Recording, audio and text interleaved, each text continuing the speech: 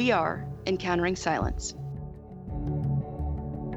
Encountering Silence is made possible by the generous support of listeners like you.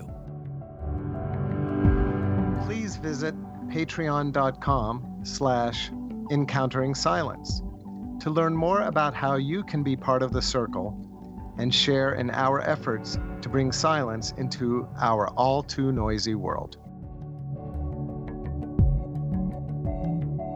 This is the second part of a two-part episode. To hear part one, listen to last week's episode, and then come back for this one.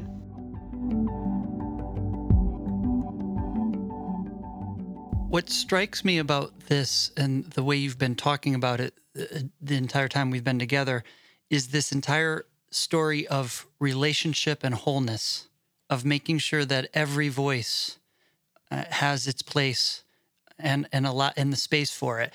And I'm just reminded of, it's been such a long time since I read it. It's years ago when I was in grad school. But this reminds me of some of the work I read when I read Michel Foucault's work on mental illness and civilization and everything. And he talks about how society at one point had a place for those with mental illness. It may not have been a perfect place, but it was a place where they were in relationship to the rest of the world. And then we shifted, civilization, quote unquote, shifted, and we got more, quote, reasonable, end quote. And that's when we started to lock away and shun and really push away so that there was no relationship with those who are mentally ill.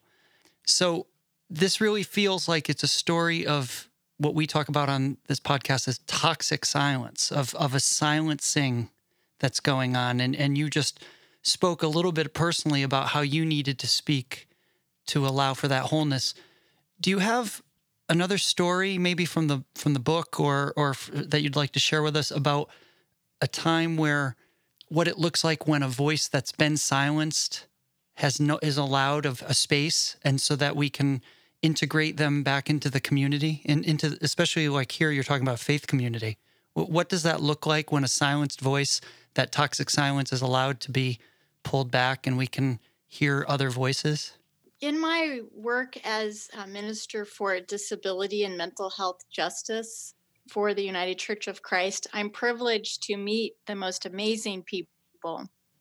And one of the roles that I serve is to support people seeking ordination who, for whatever reason, represent a culture that is different than the majority culture. And so for us, one example of that is a disability culture. And so I was able to partner with someone seeking ordination who is from a disability culture because they were silenced by the Committee on Ministry that they were working with because of their disability. The Committee on Ministry just looked at this person and could only see their disability. And because of the disability, it made them question their ability to serve as a pastor. And so when I worked with this Committee on Ministry, I tried to help them understand that our society and our church is ableist. We have a preference for people who are able-bodied. And so when we view candidates who have a physical disability, we are biased and we automatically think that they're not able. And so I asked the Committee on Ministry, I said, how would you treat this person if they presented as the ideal candidate for ministry? And I said, who is your ideal candidate for ministry? This is 2019. This was last fall. And they said, well, white, male, straight, married, young, but not too young. Wow. And this person was not those things. Oh, able-bodied, would be the ideal candidate. And so I said, please consider treating this person and asking this person the same questions you would ask your ideal candidate. Treat them the same way you would treat the ideal candidate. So we really worked through some of their implicit bias, some of the ableism that, frankly, we as a church are guilty of, right? It's not just this small group of people, Mm-hmm. but the whole church. And so working with them when they were able to meet with the candidate and decided to treat that person as they would treat anyone else, a whole new conversation happened. And I share that as an example of toxic silence because our discrimination, our ableism is toxic and kills conversation, kills communication, kills any opportunity of authentic connection or relationships. And so the way we can combat toxic silence is by empowering people to acknowledge and address our bias and our ableism. So once they addressed their ableism and their bias, they had the most amazing conversation and they allowed the candidate to be fully themselves and heard brilliant theological reflections about the sacraments, about communion and baptism and what it means to be a pastor. And they even said, wow, this seems like a whole new person. It's a whole new person we're talking to now. Sarah, I'm struck that our current movement right now in life with sheltering in place and this movement to online church has really been more accessible for a lot of people. It's been also a request for those in the mental health and disability world that they've been desiring for a long time. Yeah, it's just made a lot of sense in terms of accessibility. And I wonder, what is your vision or hope for the future of the church amid all this uncertainty and these changes, and how to maintain this accessibility? Because I've been really struck and touched by all the voices I have been failing to listen to, seeing now that more people are able to come, right? And that more people are able to see and be in church when and if it works for them. It's just been really inspiring, but also really striking for me to recognize how many voices I have not been listening to. So I've been reading some disability activists, and while on the whole it is very positive that traditional institutions have pivoted and found ways to make worship and spirituality accessible online, there is a side to that that is extremely disturbing for disability activists who have been advocating for this kind of access and accommodations for years and have been told over and over again, it's not possible, it's not affordable, it's not doable. And so the anger and the outrage and the injustice is that only when able-bodied people ask for something is it given, or is it made possible? Is the money found? Is the technology available? Right. That this move to on, yeah, as soon as it Mm-hmm. impacts able-bodied people, then it's a real issue. So it's been seen as an ableist movement. And the fear and the concern is that once this passes, we go back to the way it was before. People with disabilities will be forgotten. And I have seen among my clergy colleagues, because they miss the in-person so much, that they are very eager to abandon online ministry and online church and strictly go back to face-to-face.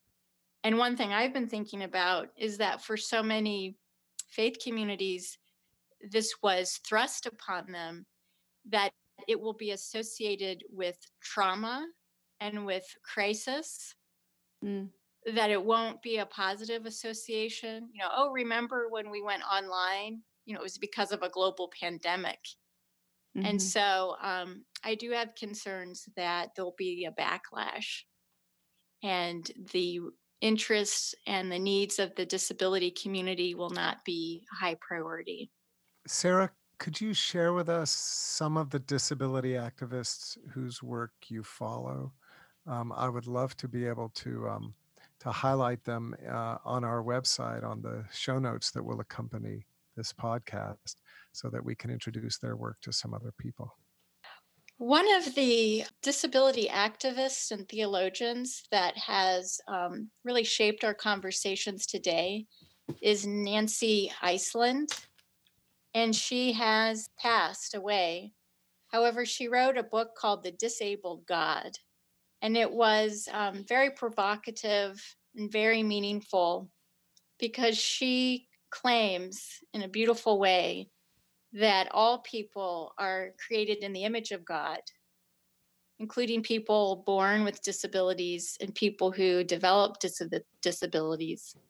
And not only are we created in the image of God, but that God's self, has disabilities. And she looks at the story of Jesus's death and crucifixion. And when he appears to his disciples, he shows them his wounds. And the wounds are so severe that they killed him. And they, in fact, disabled his body. Yet when he appears after the resurrection, he continues to have the marks of that disability. And so Jesus, in that way, is disabled. And in the triune God, God is disabled. So her thinking has really revolutionized disability theology. It's a fairly new field in the Christian tradition. And so we have some young scholars who are working on their PhDs and dissertations as we speak. I have a professor I'm working with, Kirsty Jones. She teaches at United Theological Seminary in Dayton, Ohio. And we just had a discussion of her paper. She writes about Psalm 139, and she talks about the senses and how in the scripture it talks about knowing God. God, you have searched me and you have known me, my coming in and my going out. You hem me in behind and before. And how there's a lot of movement in that psalm, and that there's a way to experience God, not just through cognitive knowing, but you can experience God's presence in your body and in your movement, in your sitting down and in your rising up. And for her, that's really profound, especially as we think about people with intellectual disabilities or others with dementia, and how their cognitive functioning may not allow for a classical knowing, intellectual knowing of God. But in the scriptures, we see there's other ways to know God. You can know God in your body. And so I think that's a beautiful interpretation that she brings to our scriptures from a disability lens. This conversation on Encountering Silence will continue after a 30-second break of silence. Take a moment and breathe with us.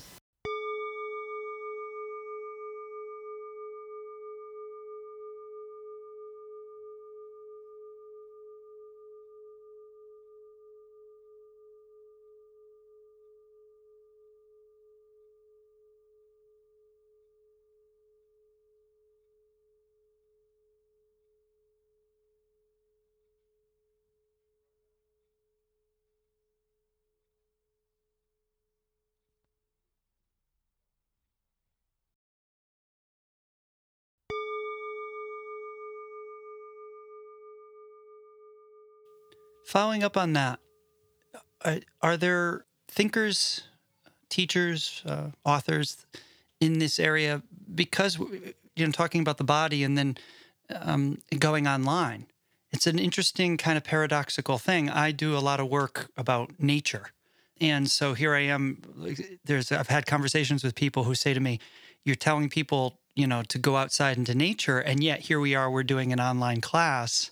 You're suggesting embodiment in a place like outside, breathing the air, et cetera.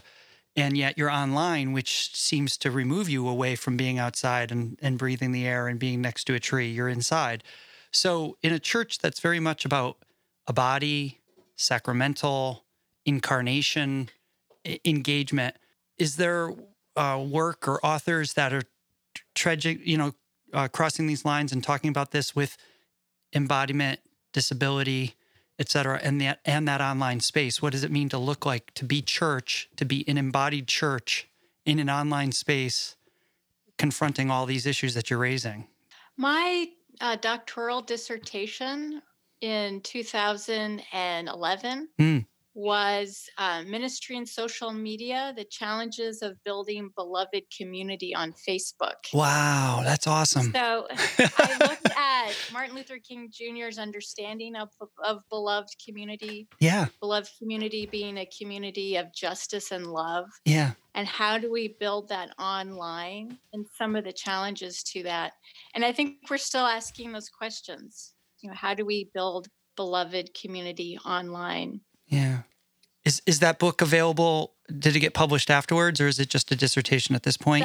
That's a dissertation at this point. Okay. Yeah. But I like your idea, and I think there's a lot. That's what's exciting to me about this field, is it's a new field, and so there's a lot more thinking and exploring, writing, a lot more conversations to have. Sarah, in your book, you discuss one of your first encounters with a silent retreat, and it seemed to be a really significant experience for you. And I wonder, since that encounter and since you wrote this book, have you maintained a kind of silence practice? What does that look like now for you? Do you still find that to be an important touchstone for your spiritual life? The Lilly Endowment is primarily concerned with religious life in America, and especially with pastors and congregations. And so about 20 years ago, they invested a lot of resources to encourage churches to find ways to improve their vibrancy and vitality. And I benefited from one of those early programs called the Bethany Fellows. And it's a spiritual model of silence and spiritual gifts and discernments. It takes new pastors, young new pastors, and teaches them the spiritual practice of silence.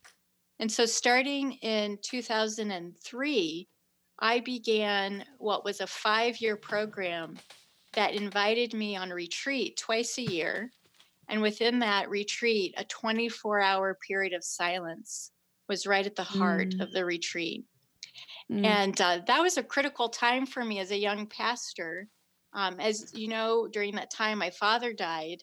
And it was during those retreats and those silences that I was able to sit in that pain and sit in that unknowing and sit in that discomfort and not be terrorized by it, but encounter God in that pain and that discomfort and be invited through it, having the Spirit companion me in the silence through the pain and the suffering, and have mentors there waiting to catch me if I fell.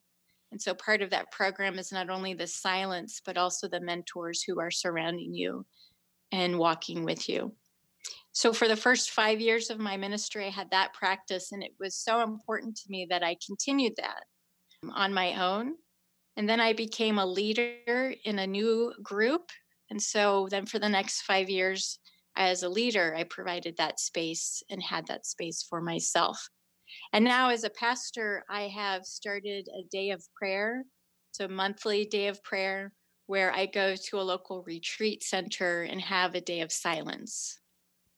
And I find that that's really crucial for my own sense of grounding and creating space to discern and to listen to the Spirit.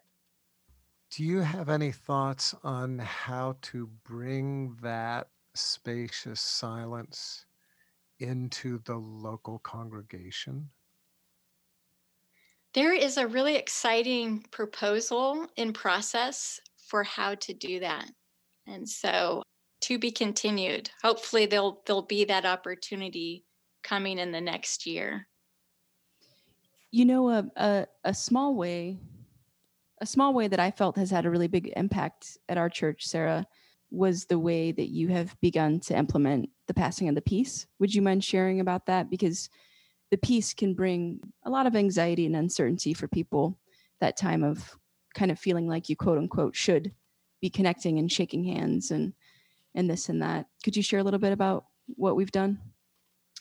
Yes, I mean, the irony is that the peace in the church, the passing of the peace, is not peaceful. Yeah. And I Yeah. think I learned that as a young pastor when I had members of my church who would suddenly disappear, during that time. And then in my own family, with people with anxiety and social anxiety, it was always very awkward and uncomfortable. So, what we do now, we are a mental health ministry church, a WISE church, welcoming, inclusive, supportive, engaged for mental health. And Cassidy, your leadership has helped us implement this. Is we're inviting people during that time of the peace to take time for nurturing inner peace. That part of sharing peace is to experience that own peace within. And so we give permission and we instruct people, if you would like to use this gift of time to nurture your own inner peace, feel free to remain seated and quiet, and others will respect your choice and make space for you to have that time of inner peace. Also, inviting people to not pressure others, not have expectations of others, but to simply honor how each person chooses to be during that time.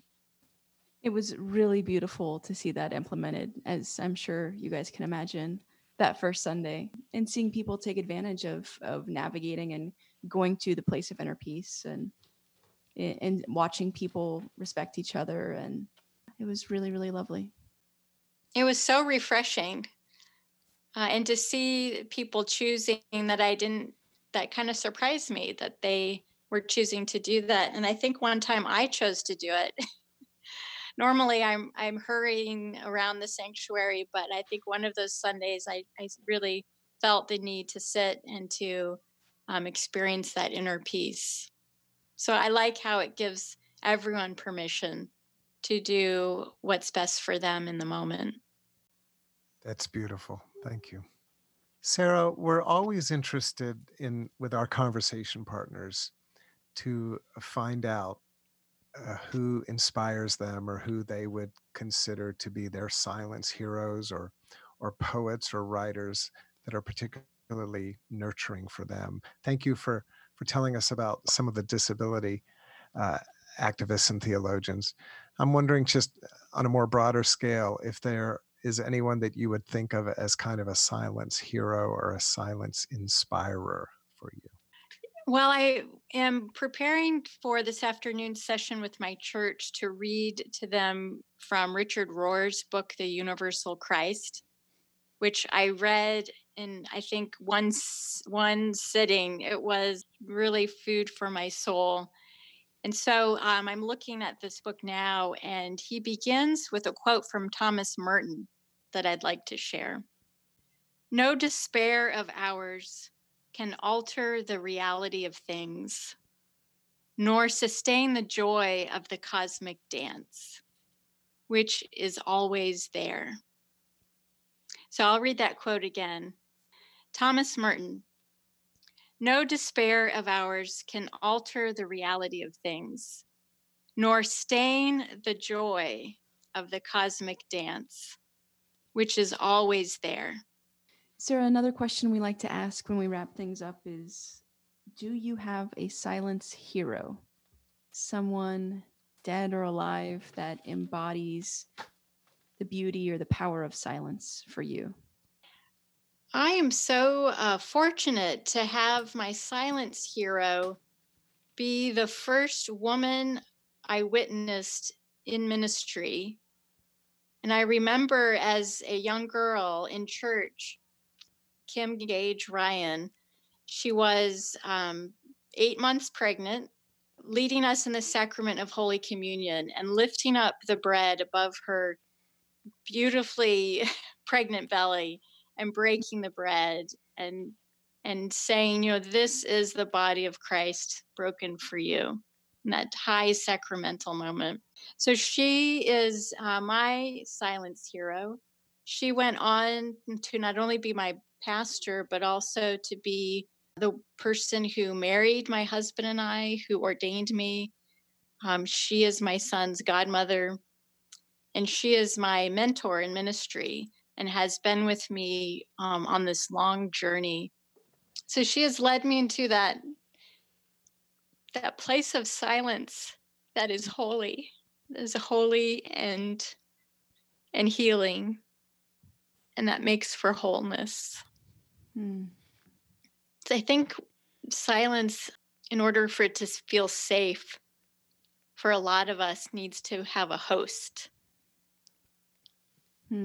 a person who holds that silence and who is hosting our visit. Thank you for saying that. That's beautiful, and I think that's vital. Thank you. Yeah, essential. Well, Sarah, thank you so much for joining us today. It's been wonderful to talk with you as always, and thank you for the important work and holy work that you are doing in the church for awareness, for justice, and to reduce stigma. Thank you so much. Yes, thank you for being that host of silence for others, especially for those, for all of us, so that we can all be more whole. When we exclude any of the voices, we exclude parts of ourselves, and that your work allowing for all of us to come forth, and so that all the brothers and sisters can come together so that we could all finally meet each other is essential work. So it's been an absolute pleasure meeting you and hearing about what your ministry is. And I look forward to learning more about your work and see what you do. Thank you for everything. Thank you so much.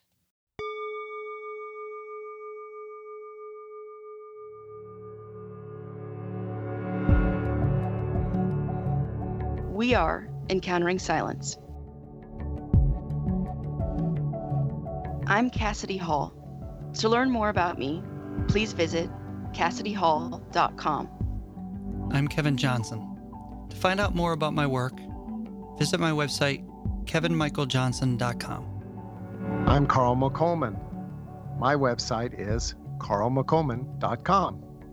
Please visit the podcast website at encounteringsilence.com. There, you can learn more about each of our episodes and find links to purchase books and other resources we discuss on the podcast. By making a purchase through our website, the podcast receives a small affiliate commission from Amazon.com. Also, to learn more about how you can be a part of our circle of supporters, visit patreon.com/encounteringsilence. This way you can share in our efforts to bring meaningful conversations about silence to our all too noisy world.